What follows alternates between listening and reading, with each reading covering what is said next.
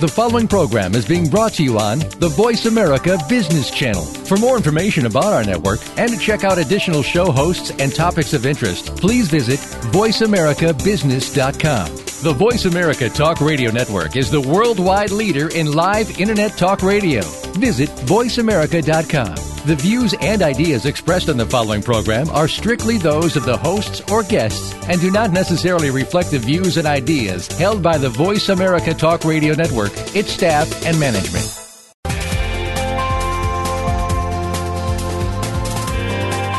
Welcome to a very refreshing hour of business talk. This is Game-Changing HR Leaders, presented by SAP and America's SAP Users Group. The best-run businesses run SAP. You'll hear from the innovators who know how to use game-changing technologies and business strategies to transform industries. And importantly, they will discuss how these technologies and strategies can shake up the status quo in your company's future and help your organization move in exciting new directions. Now, here's your host and moderator, Bonnie D. Graham. Welcome, welcome, welcome. And if you want to run with the Game Changers, you are in the right place. Today's buzz, Beyond the Basics. Let's get started. The functions that sustain your workforce every single day are the basics. That's what I'm talking about. They keep your company compliant with legislation and labor unions, OMG, and privacy concerns, all hot topics. But let's talk about moving forward into the future.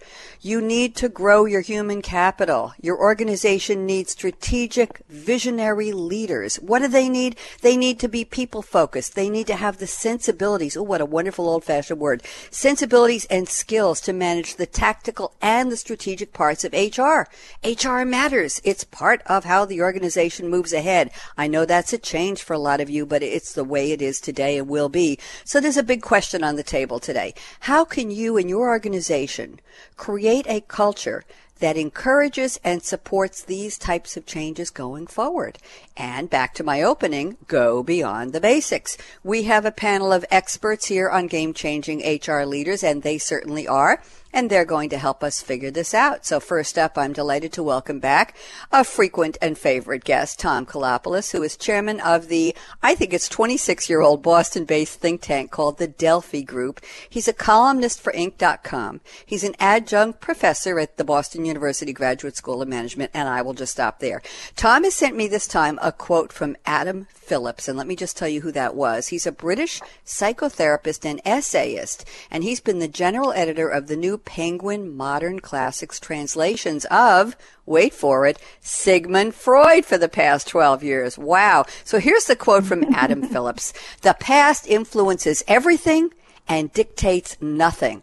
I think that needs an explanation. Tom, welcome back. How are you?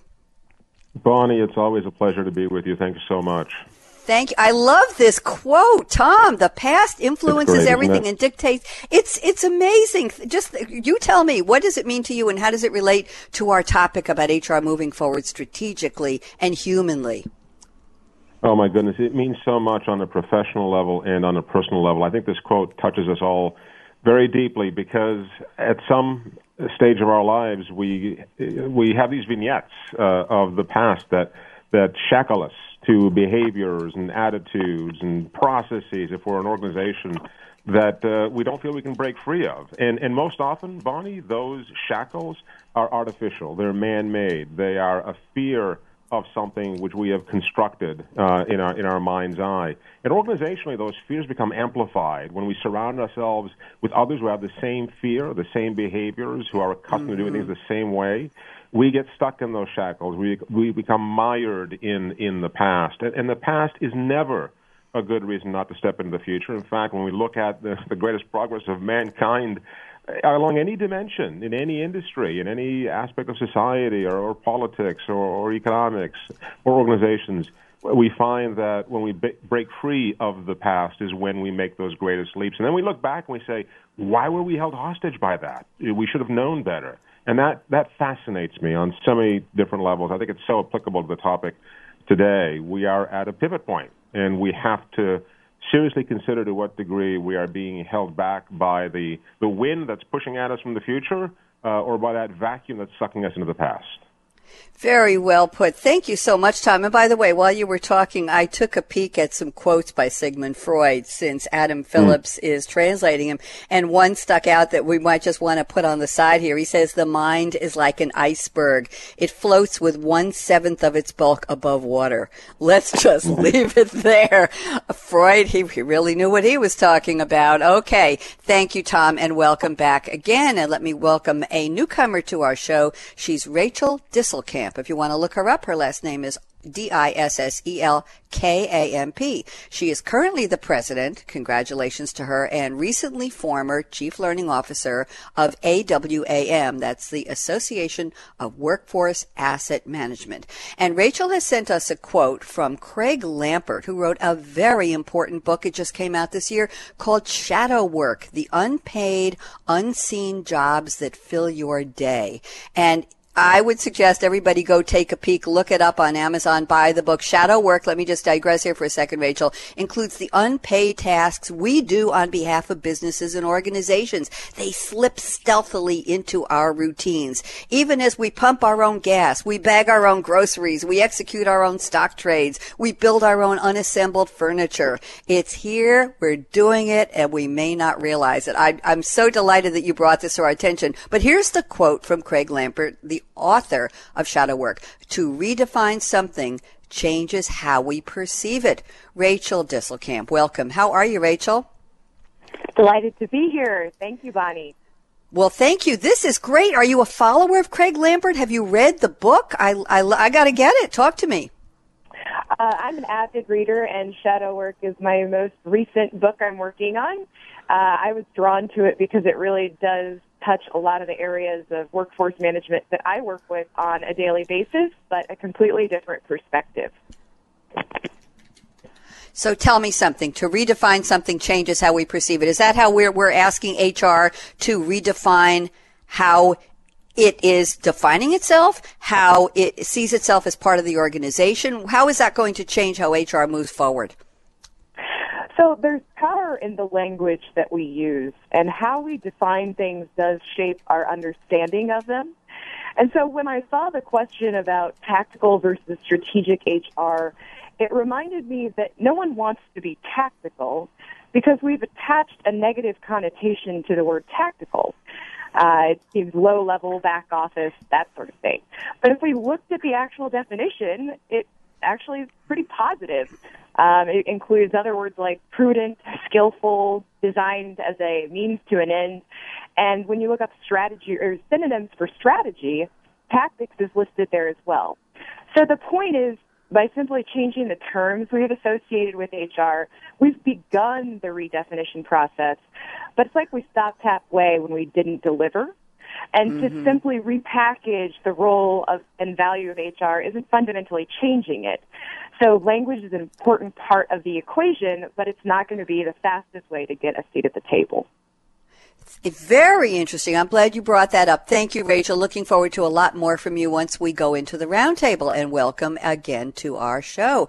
And let's bring on the person who not only is our third panelist, it's Sherryanne Meyer. Of course, Sherryanne is sponsoring this show for SAP and ASUG. And Sherryanne is a frequent panelist on many of our shows. And this time she has sent me a quote from Henry Mintzberg.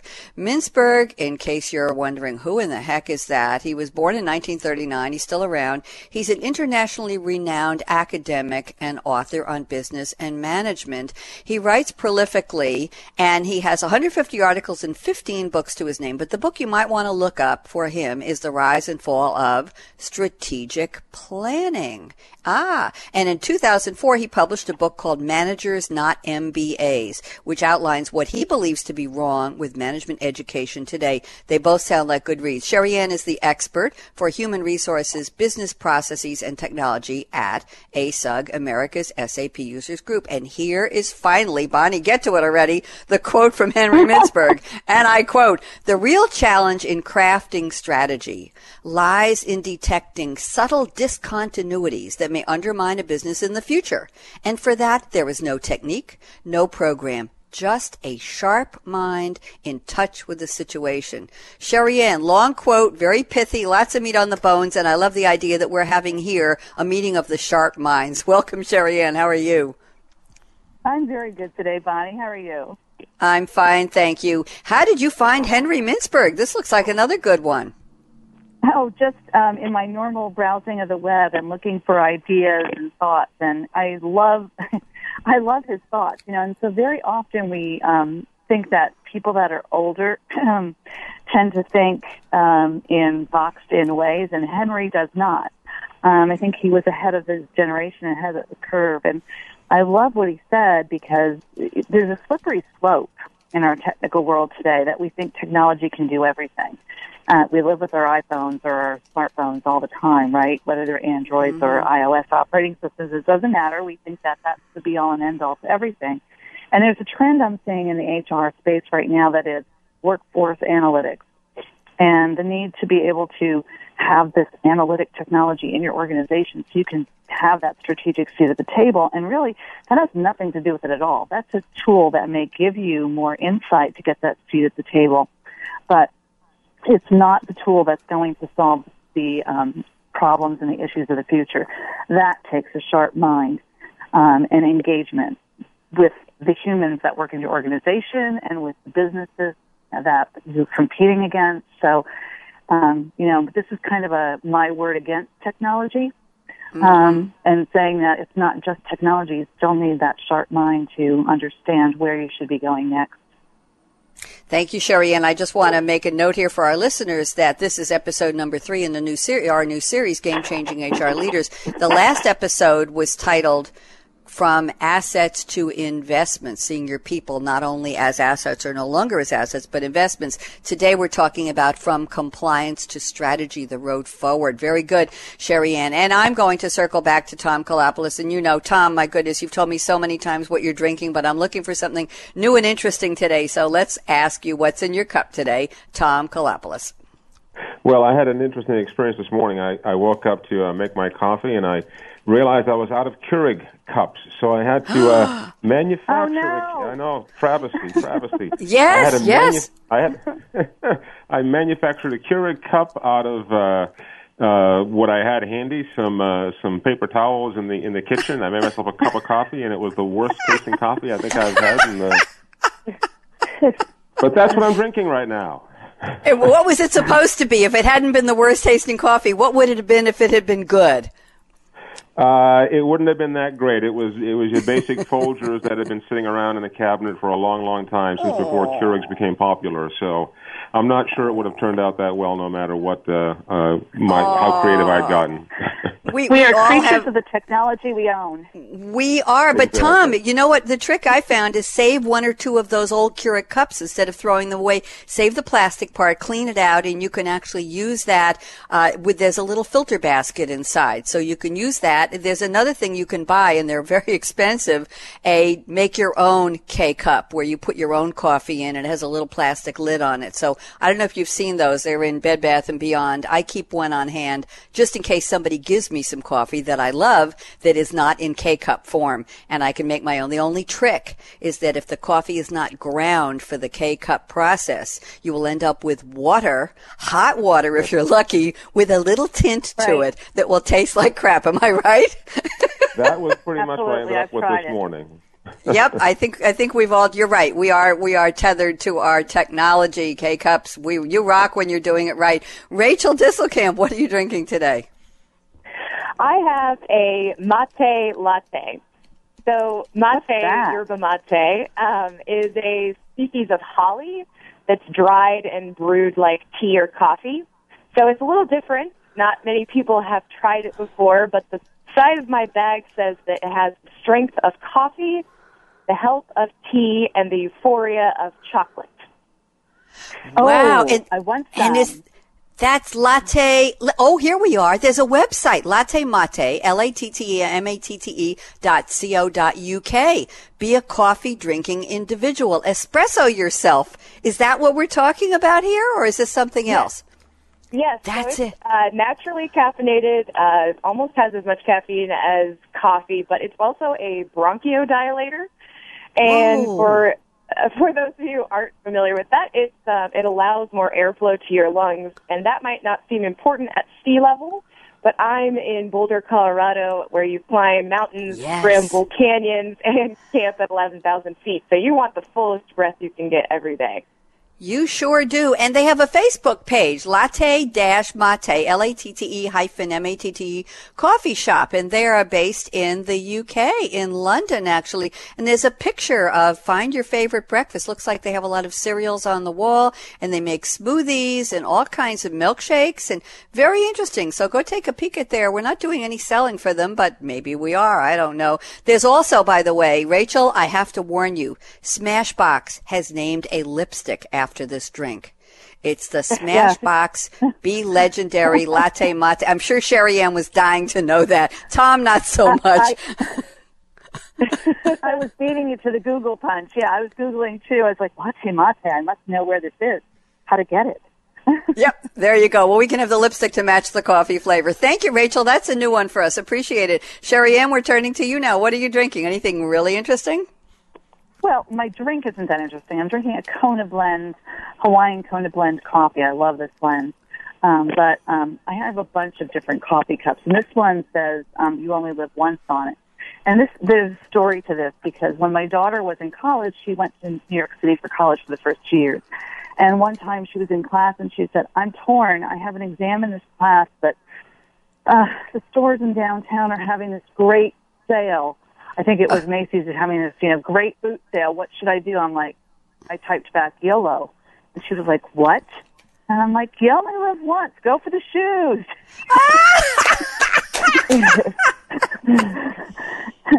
So we then bought the coffee cup to remind us that it's important to live every day to its fullest.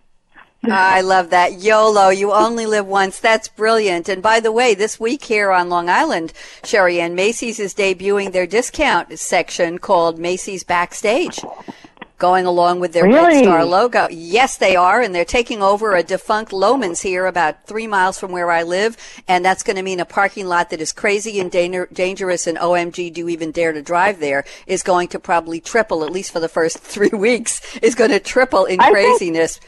I think if I leave now, I can get there in about 3 hours. That's fine. I'll meet you there. I have nothing. It's Friday. I'll meet you there after the show is over. That's fine. Macy's Backstage. Look for it. Anyway, thank you, the three of you. I really appreciate your interesting drinks. Rachel, now you're part of the party. You know what we do here. Our topic today, we're talking about game-changing HR leaders, and our panelists certainly are. A very serious topic is from compliance to strategy, the road forward. How can you move your organization ahead? You need strategic, visionary leaders. Let's focus on that visionary when we come back. They need to be people-focused. Yes, they do. Not just pushing software around. They need to manage tactical and strategic HR. But is your culture encouraging this? Are you pushing them or moving them gently and forcibly, but gently in the right direction? Are you going to have the kind of leaders you need to succeed in the future? And HR will have a permanent seat at the big table in the C-suite. That's what we're looking for. I'm Bonnie D. Graham. We're off to a great start. We're going to take a quick break, so don't even think of touching that mouse, that app, that dial. We'll be right back with Tom Koulopoulos, Rachel Disselkamp, and Sherryanne Meyer. Michael, out.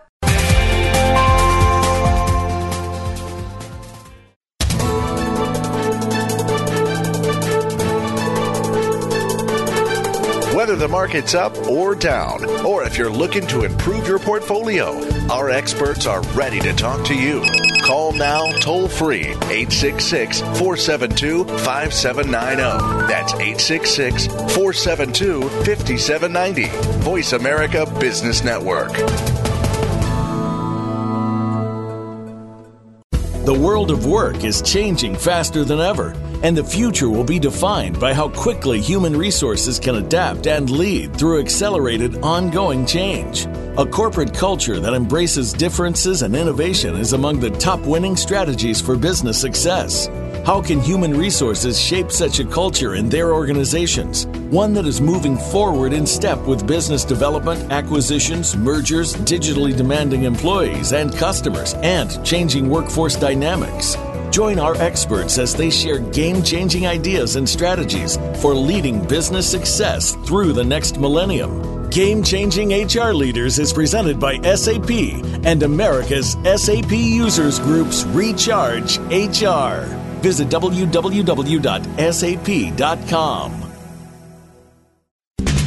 We're always talking business.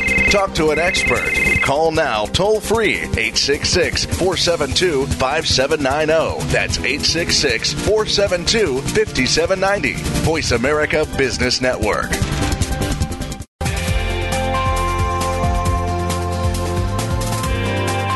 You're listening to Game Changing HR Leaders, presented by SAP, America's SAP Users Group's Recharge HR. Email your comments and questions to bonnie.d.graham@sap.com. And you're invited to tweet during and after the live show at Twitter, #SAPRadio. Now, let's get back to Game Changing HR Leaders. And welcome back. Our topic today is From Compliance to Strategy, the Road Forward. Our panelists are Tom Koulopoulos from the Delphi Group, etc., etc. Rachel Disselkamp, the president of AWAM, Association of Workforce Asset Management, and Sherryanne Meyer at America's SAP Users Group, fondly known as ASUG.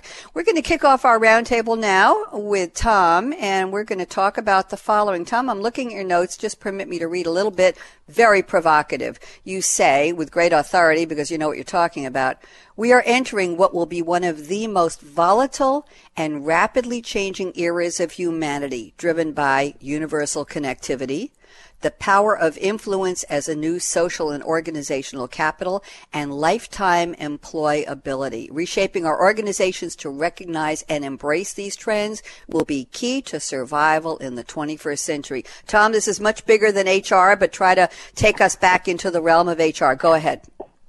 Yeah, so I think the core of it really is in HR, but I want to stop for a second. Could I have you re-record what you said about my being the voice of authority so I can actually play that for my kids? Do you think that would be possible?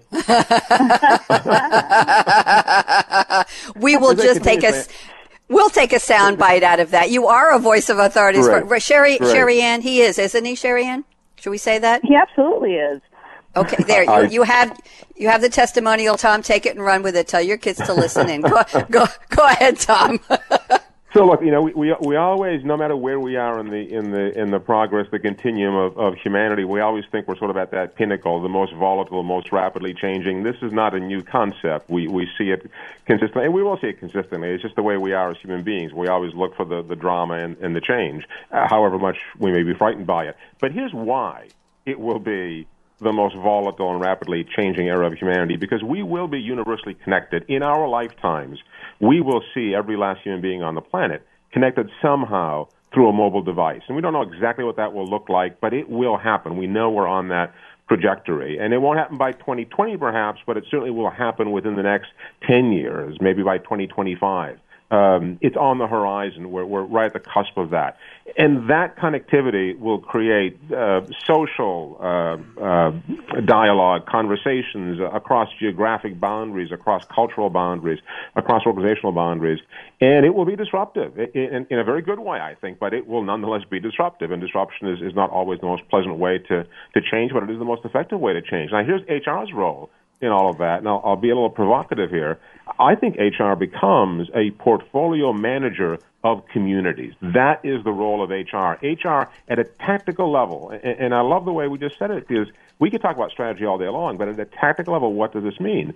At a tactical level, HR has to put in place the blocking and tackling to create these communities, not just inside of the organization, where they're sorely needed to cross our organizational silos, but also outside the organization, to create communities that allow us to find the best people, to interact with the best people, that create open organizations, transparency. Much of that comes back to HR, because HR ends up being the gatekeeper for so many of these behaviors. And it establishes, in no small part, the culture of the organization. And our culture will be more diverse generationally. I talk about this in the Gen Z book, my latest book. We'll see tremendous generational upheaval. HR will have to deal with that. We'll see geographic upheaval. HR will have to deal with that. And ultimately, the better HR is at managing these communities, creating platforms for them to collaborate and communicate together while they're employed and while they're not, throughout their careers, I think is essential in achieving the mission of HR, which is to shore up the culture of the organization. Tom, I have one question before we invite Rachel and Sherryanne in on this. Very profound comments. You are provocative indeed, and you are the voice of authority. Question, is HR ready for this? And a question I frequently ask on these types of shows, do they know this? Do they know that they're the keeper of the community inside and outside there? I love what you said, a portfolio manager of community. I have never heard that before. I think it's great. Do they know this, Tom? I think at a base level, anyone in HR understands it because that's why they signed up for HR. This is what they want to be doing. I think, however, going back to the tactics, at a tactical level, it's not often what they end up doing. Their day-to-day does not consist with as much opportunity to influence and to shape the culture. There are many touch points where you do that, certainly outside of HR, but I think HR has a unique position to be able to influence culture. So do they know it? I think at a fundamental base level, not only do they know it, but it's why they're in HR. The question now is how do we build those tactics, those programs, those processes to make it part of the day-to-day? Because it's not enough to think it and to want it and to wish it. You have to choose it, and choosing it means you have to put these programs in place. I love it. You know, Tom, this is Sherry. Yeah. I love what you're saying. The cultural thing, to me, is really big. And as you were talking, I was thinking, well, who's going to create that change? And you just kind of addressed it, that HR needs to step up and they can influence the culture. But it occurs to me that, based on my own experience in HR and in HRIT, that we're calling upon HR to be strong leaders and independent in their own right and willing to stand up to other leaders in their organization and present how the community needs to be built, even if it means they're not a yes man to the CEO. Mm-hmm. Yes. Well, Rachel touched on this. So much of what we do is defined, and the way we define ourselves is a result of what we do in the trenches, day in, day out. And I think there is if I can borrow this, Rachel, and I don't mean to mischaracterize it, but I think there's a shadow agenda within HR which we're not executing on, and we're doing it much to the dismay of a lot of folks who signed up to be in HR, and that is actually shaping and creating and nurturing the culture within the organization. So I think it's programmatic. I think it is tactical, and it's a matter of putting in place programs. In a previous show, Bonnie, we talked about reverse mentoring. There's a program. Do you have it or don't you? If you do, it's tactical. If you don't, it's strategic, and nothing's being done. A compass setting on its own doesn't get you anywhere. It just shows you where you need to go. Thank you. Rachel, we're talking about you. We need you part of this conversation. Jump in, please. Yes. So I agree that we're in the midst of another great redefinition. And how I define that is just redefining work. From a workforce management perspective, which is it's similar to HR but more focused in the technology, it's about how work is scheduled, how work is paid, and how we're going to maintain work in the short and long term. And so the strategy is we need to find a new way that fits our shifting paradigm. But the tactics are how we do that. The technology is how we do that. And unfortunately, what I've seen, and we talked about this a little bit earlier, about workforce analytics, is that HR seems a little slow to adopt those. And by not adopting metrics and not measuring those things that they have access to, they're hurting themselves and keeping themselves back. And they may not want to measure these things because they seem tactical and they haven't been brought up before. For example, looking at things like approvals on timesheets for leave. I mean, we were talking a lot about paid sick leave, a lot of things in the media about time off. And HR really plays a valuable role in being able to track and measure the effectiveness of our strategies around work. So we need to continue to reinvent ourselves, redefine, and become better. Thank you, Rachel. Sherryanne or Tom, any comments on what Rachel just added? Well, the difficult thing with that is, knowing how to define the metrics the measurements that are important to you. Most HR people I talk to don't know how to define to technology groups what it is they need and what it is they need to measure and what's important. And I think, when you're talking people, there's just so much of it. This is definitely an area where HR needs some help getting themselves out of the weeds, and perhaps a specialist, because there is kind of a conflict between measurement and the softer skills that we're talking about, and maybe we need specialists in those areas that then come together as a team to get the best of all worlds for the organization. It's not easy. I mean, this isn't easy, knowing how to manage all these metrics and have that softer side that encourages and grows people. Thank you, Sherryanne. You just brought up something. I'm looking ahead at Rachel's notes, and let's dive into this. Rachel, you say HR is slow to change. Business has always run on numbers, but now, as we all know, there's increased pressure on HR to provide metrics and analytics. But you add, metrics are not about reducing people to a number. And you know how many people say, I don't just want to be a number, I want to be a person. Well, true. And you say, we're just using the numbers to assess the workforce. Rachel, you want to expand this for us, please, if you'd like? Yes. So there's a lot of new metrics coming out around HR, and like Sherry said, there's confusion on what's important. And what's especially difficult is that the metrics can change year to year. And if you are really aggressively going after these metrics, like reducing turnover, and the next year you have reduced turnover, well, you probably shouldn't be continuing to measure that in such an aggressive form. So what we look at in workforce management, we're looking at the use of systems being time and labor management, absence management. And part of this whole conversation is about change. And change really happens when we adopt the processes. It's not about just implementing a system. It's not about just having leaders say, here's a new policy. But we need to be measuring the outcomes and looking at the tactical data from the system to know whether we are really reaching our strategies. The real way to get to improvement is starting to look at the specific things you want people to do. So, for example, if we're looking at the number of times schedules are changed throughout the week, and we're understanding the volatility of schedules for workers, we're going to have a better understanding of why our turnover is so high. If every week somebody doesn't know when they're supposed to come into work, that affects our retention and turnover rates. But schedule data is typically seen as too tactical, too operational to really be measured in the HR or strategic office. So if we take anything away from this conversation, from my perspective, it is that there is value to be found in the tactical data. Thank you. Tom, jump in. What do you think? Agree, disagree? Well, you know what?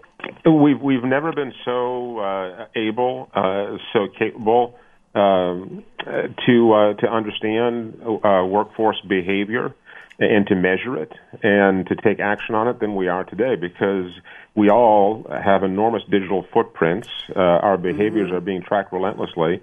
And I think part of the issue here is how do we walk that fine line between what's seen as invasive and just plain old creepy, and yet what is in fact illuminates the changes that we have to make in our culture. That's a dialogue. I don't think there's an easy answer to how we do that. Every organization has to come to that conclusion on its own. But I think you have to be transparent, and you have to have that dialogue. And HR should be initiating that dialogue. Should be saying, look, we have the ability to do things that we've never been able to do before, in understanding, with compassion, and with the intent of productivity and profitability. Those are not mutually exclusive, by the way. I think we've seen recently with a lot of the uproar with Amazon that we tend to be very bipolar about that. We put it in one category or the other, but I think you can be a compassionate organization and yet still be very profitable. That engenders loyalty in your employees and your colleagues and your partners. HR has to step up to the plate and say, look, we need to measure these things, and we have to start talking about what we should be measuring and how, because the data is there. We have it. It's not a matter of collecting it. We've been doing that. The question is, how do we use it, and what do we now consider to be the most appropriate way to do this with transparency and with integrity? Thank you, Tom. Question for you before I'm going to move ahead to something from, Sherryanne, I want you to jump in on this as well, but question, Tom. We talk often about the need for, our last show was about seeing employees as investments, not just assets. Expendable, well, we don't need these 3, we don't need these 4. How do you invest in them? And part of that is training. Is there adequate training going on to train HR to what they need to do? And I'm thinking about people who've been in HR for their entire careers. This is earth-shattering, groundbreaking. This is probably an OMG. You seriously want me to do what? You tell me my job matters in a different way. How? I have to be part of strategy? Are you serious? How does that training and investment in your HR team, how does that take place? Any quick thoughts on that, Tom? And anybody? Well, very quick thought, and then let's open it up, because I think training, you touched on a very important issue. Training is ultimately how you shape an organization, its attitudes, its behaviors. You asked, should HR be trained on these new issues? And I think a lot of it is training that does not happen in the traditional sense of you will go to an 8-hour or a 2.5-hour course and you will be trained on how to be more sensitive to issue X. I think this is soft skills training that only happens if it's done consistently over long periods of time in very small doses. And the science that I'm seeing around training and soft skills is saying specifically that you can only deliver it in very short 2 to 3 minute increments, but you have to do it consistently and over long periods of time. That's a very different type of training, and I would challenge HR to consider how they are deploying training for themselves, as you said, yes, as well as facilitating it for the organization for the softer skills, because cultural change does not happen if you do not also focus on the soft skills. We know that. Software does not cause change, right? Behavior causes change, and behavior is a soft thing. Sherryanne, thoughts? Well, my God, I have so many thoughts about everything both Rachel and Tom have said. I'm making notes here like crazy for more shows, Bonnie, but it occurs to me that we're all talking about HR as a person, one character or one set of characteristics. And having sat in that seat, I can tell you that, I think we need to think about and redefine what HR is. And we're all thinking of it as a bunch of things that have to be executed, but really people go into HR because they want to manage and work with and develop people. And HR is one of the few organizations I can think of that has so many diverse sets of skills that we expect them to bring to the table. They go into it for the purpose of managing people and developing people, and they end up, like we're saying, they need to do finance, they need to do metrics, they need to know how to do so many things, how they're training themselves. I think HR is really, it takes a village to do everything that we're talking about. And they probably need people that are specialists in different skill sets and who are focused on different things that can bring things to the top. You think you're an engineer, you do one set of skills all the time. You're an accountant, you do one set of skills pretty much all the time. But what we're calling upon HR to do is really, really huge. And that's part of why in ASUG I'm trying to redefine HR and redefine the conversation for them and how they use technology and what really is important for them. Because some of the things we're talking about don't matter to everybody. Everybody's at a different point in their journey. And that's the purpose behind the Recharge HR event that Rachel's going to be at with me, to get people talking about what are my challenges.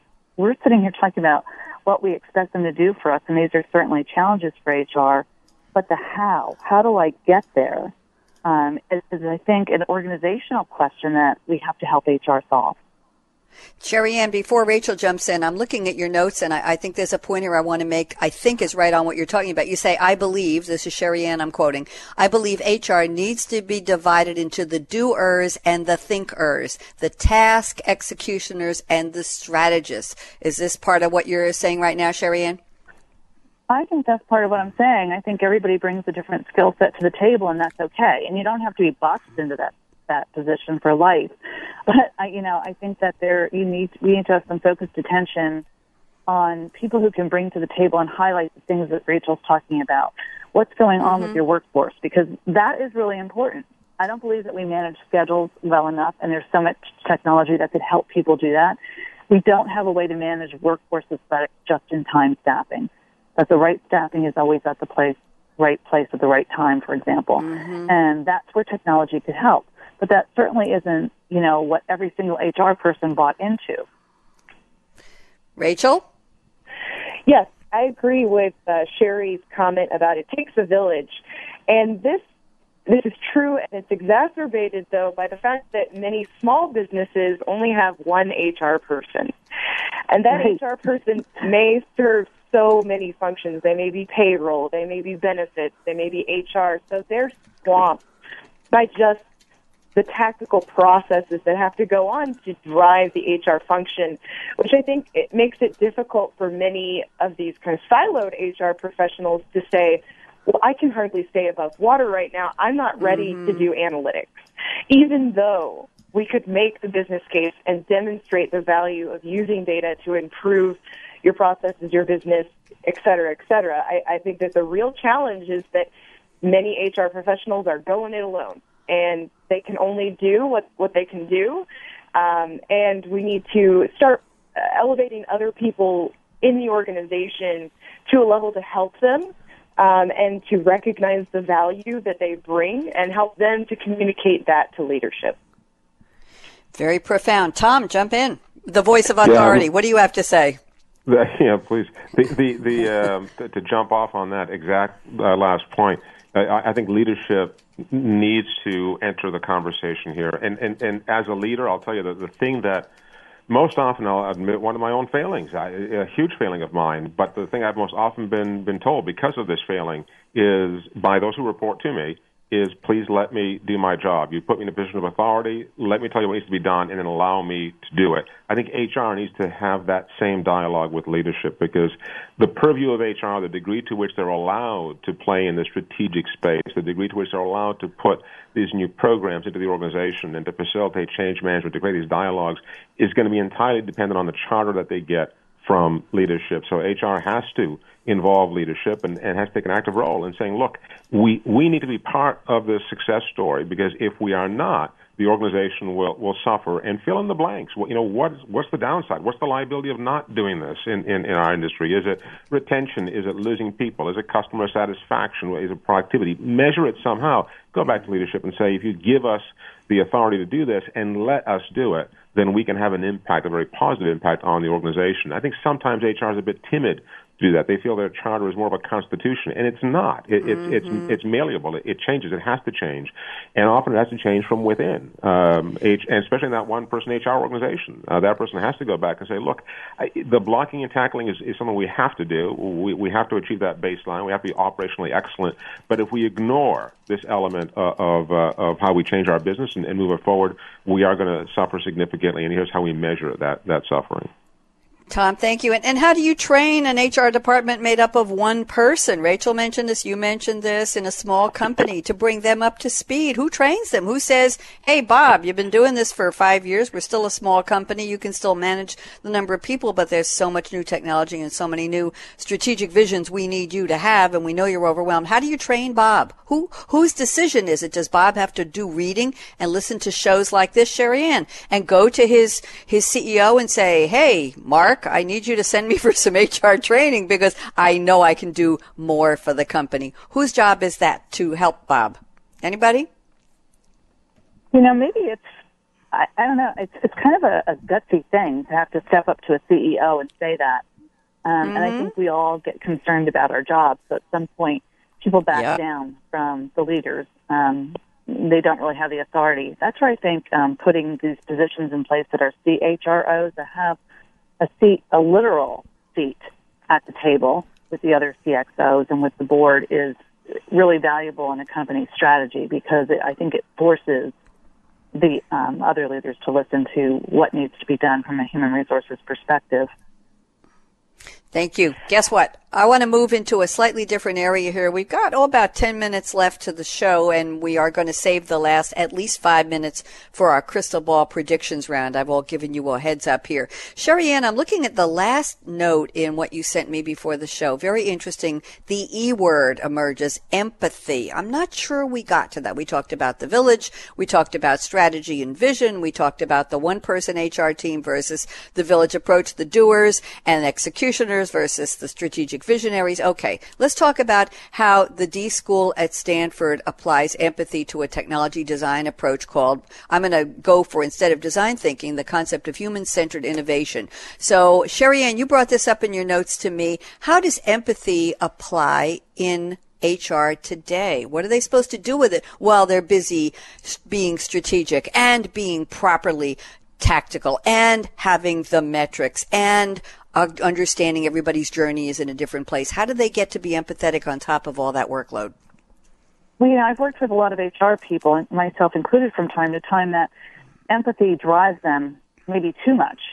They worry too much about what employees are going to think and say and do and how they're going to react in a labor way to new things that they're putting in or changes that are going on or how people are being compensated or the direction of the company.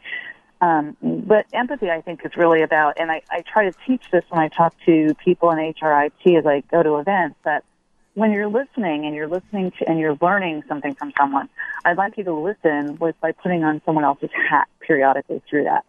because so often we listen and we think of how it applies to us or how it applies to a problem we have, and gee, if only I, had done that, that would have, really solved that problem. But if you listen to it with a different hat on it and then try to understand what that might mean to your constituents and the other people that you're working with, your CEOs, your CXOs, as well as the lower level employees, I think that's really the empathy we're talking about.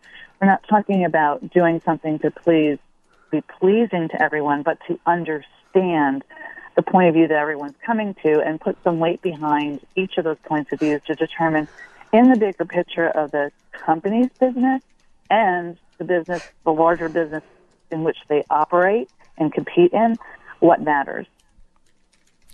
Very interesting. Tom, jump in. A lot of thoughts here. What do you think?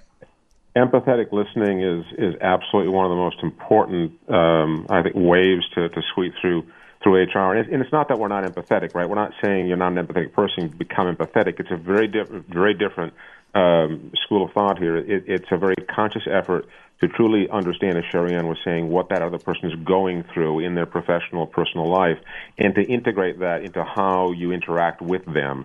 That empathetic listening that was pioneered by the design school, as you just mentioned, is something which you don't need to go to school to understand. We wrote about this in the Gen Z effect. We dedicated almost a whole chapter to it because I think it's so incredibly important. When you talk to people that have gone through that have adopted that empathetic listening approach, what they say to you is, it was the simplest thing I ever did. I simply had to shut up and listen to what that person was saying.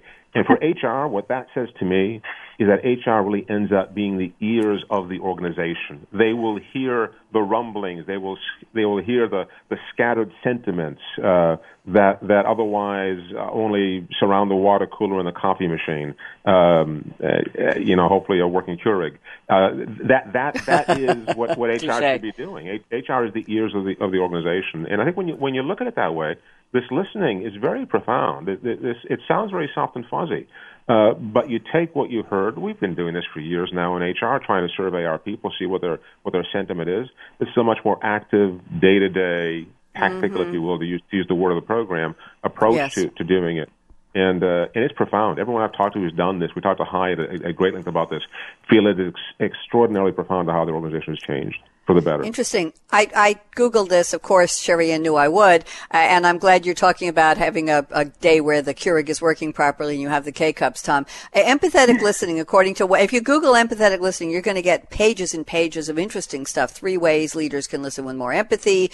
Empathic, they're calling it. Empathic as well as empathy. Empathic listening first aid. Challenge number 1, deep listening, empathy in action. Very interesting. Now, here's a definition. Just let me put this on the table, and then we got to get Rachel in here. Empathetic listening is paying attention to another person with empathy, and the side note of that is emotional identification, compassion, feeling, and insight. One basic principle is to seek to understand before being understood. Very important. Rachel, talk to us. What's your thought on empathic or empathetic listening? Well, actually, I'd like to kind of take it and take a different word. I like integrity.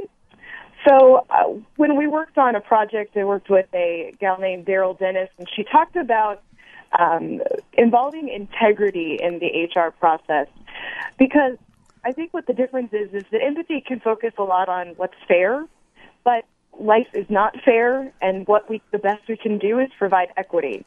The best we can do is to address each situation, and I think this addresses empathy as well, but to address each situation and understand what can be done and what should be done, and what the confines are, because we do have restrictions on what we can do, and we should at least be consistent in how we do things. I know I always go back to the scheduling example, but you can be an empathetic scheduler for one person having a bad day, but then you forget everybody else who really needs the same sort of consistent treatment. So I like the term integrity over empathy, but that's just personal. Oh, I like that. Well, that's what we're all about here, is we're about getting some interesting ideas on the table. I think it's time for us, speaking about interesting ideas, to fast forward to our crystal ball predictions round. We have 5 minutes left, and I'm going to give you each 60 seconds. So, Tom, you've been through this many times before. What do you predict coming down the pike as you look into the crystal ball after a good K-cup of coffee? What would be different about this conversation? From compliance to strategy, the road forward for HR. 60 seconds. Tom Koulopoulos from the Delphi Group. Go. I'll bring it back to where we started, Bonnie, which is that HR has to see itself in the future as a portfolio manager, a portfolio that consists of communities and tools by which they can help to shape the culture of the organization by connecting them to those communities. It is tactical. I think we have to recognize that most folks in HR are already overwhelmed with tactics, and as a result, they have to become part of the organization's leadership team to have a seat at the table, as we've been saying, and leadership has to give them a charter that is a bit more expansive and includes managing the change and the shaping of the culture of the organization going forward. And maybe the last thing to say is that people need to understand the tremendously profound impact that empathic listening can have on an organization, and how HR ends up being the conduit through which so much of the organization is funneled back to leadership and results in long-term change. Thank you. Rachel Disselkamp at AWAM. I'm giving you the same 60 seconds. What do you see in the crystal ball going forward, Rachel? I think by 2020, we'll still be redefining the world of work. It'll maybe coming of age at that point. Right now, we see a struggle between those traditional stability workers and this new era of flexibility and contingent workers. And I think this issue is only going to continue to heat up. We've seen Uber come under fire, but there are lots of creative and flexible new organizations out there whose main objective is to redefine what work is. And I think that work used to fit into strictly confined and controllable spaces. And we're seeing reactions from the Department of Labor on redefining what a worker is when they get overtime. And things are kind of spinning out of control for them. So the waves of change are going to continue to come over us. But hopefully by 2020, we'll have a better idea of where the tide is turning, and we'll have a recognition that things can change for the better. Thank you very much. And I just looked up redefining what work means, and there's an interesting article by Dave, Opinion actually, in the Opinionator of the Times, called Redefining What It Means to Work Hard, a discussion between David Brooks and Gail Collins, something for people to look up. That was 5 years ago. My goodness gracious, going back in time. Sherryanne Meyer, predictions forward, not backward. What do you see? 60 seconds, go. Oh, forward from now. I think 5 years from now, and that's really not that long, by the way. I'll be gone in the blink of an eye. I think HR is going to get it. But more importantly, I mean, we keep talking about HR having to get it. I think business leaders are going to get what it is that they need from HR. And I think we're going to see an understanding and a comprehension of what a CHRO is, or whatever the top level HR person is in your organization, and the importance of having them and have a staff that is focused on strategy. And I think I've said something like this before, Bonnie. I really think that all the compliance things are more finance, legal-driven. And although they relate to people, I think that those can easily be managed in a separate, although accompanying organization with HR. But there are some HR people that can really focus on the organizational challenges and the development of the people. Sherryanne Meyer, thank you very much. Sherryanne, just one sentence. What's coming up next on your wonderful new series, Game Changing HR Leaders? Anything exciting coming up next week? Oh, my God, we have so many hot topics to talk about. I'm not sure what's coming up next week exactly. We spoke to someone yesterday that I think is going to be on our next show, Bonnie. Had a very interesting conversation with her. She has an organization called My Orangeville, and it's all about, she's talking about how stress affects work. And I know that's, again, getting into one of the softer sides, but why not? The importance of it in recruiting and what we're going to have to pay attention to when we recruit individuals is what's on the top of my mind right now. We recruit, first of all, for today, for this moment, because 9 times out of 10, people have had a requisition on the table forever before it got approved. And Sherryanne, I'm going to stop you there. Save it for next week. It sounds like a very exciting topic. I want to make sure we have time to do our thank you. Sherryanne Meyer, so happy to be working with you on this new series, Game Changing HR Leaders. Very excited about all of your topics. Tom Koulopoulos, what can I say? You're part of the family now. And tell your children, we said on live radio today, you are a voice of authority, whether they want to accept it or not. Rachel Disselkamp, you were wonderful. What a bright young lady. Great thoughts. I love some of the disagreements and what you brought in on the conversations. Really appreciate your participating. And thank you to Michael, our engineer at the Business Channel at World Talk Radio. I'm Bonnie D. Graham. We'll talk to you next week right here on Game Changing Radio, specifically Game Changing HR Leaders. Here's my call to action. Fasten your seatbelt. What are you waiting for? Go out and be a game changer today. Have a good one. Bye-bye.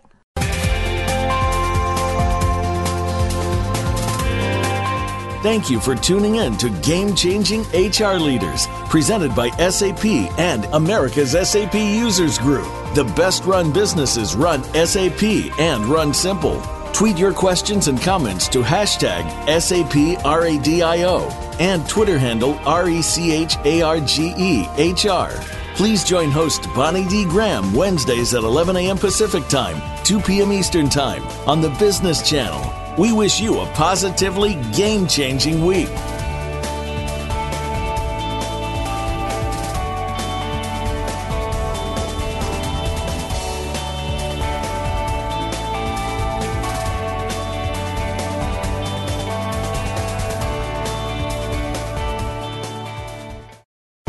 Thanks again for listening to the preceding program, brought to you on the Voice America Business Channel. For more information about our network and to check out additional show hosts and topics of interest, please visit voiceamericabusiness.com. The Voice America Talk Radio Network is the worldwide leader in live Internet talk radio. Visit voiceamerica.com. The views and ideas expressed on the preceding program are strictly those of the hosts or guests and do not necessarily reflect the views and ideas held by Voice America Talk Radio Network, its staff, and management.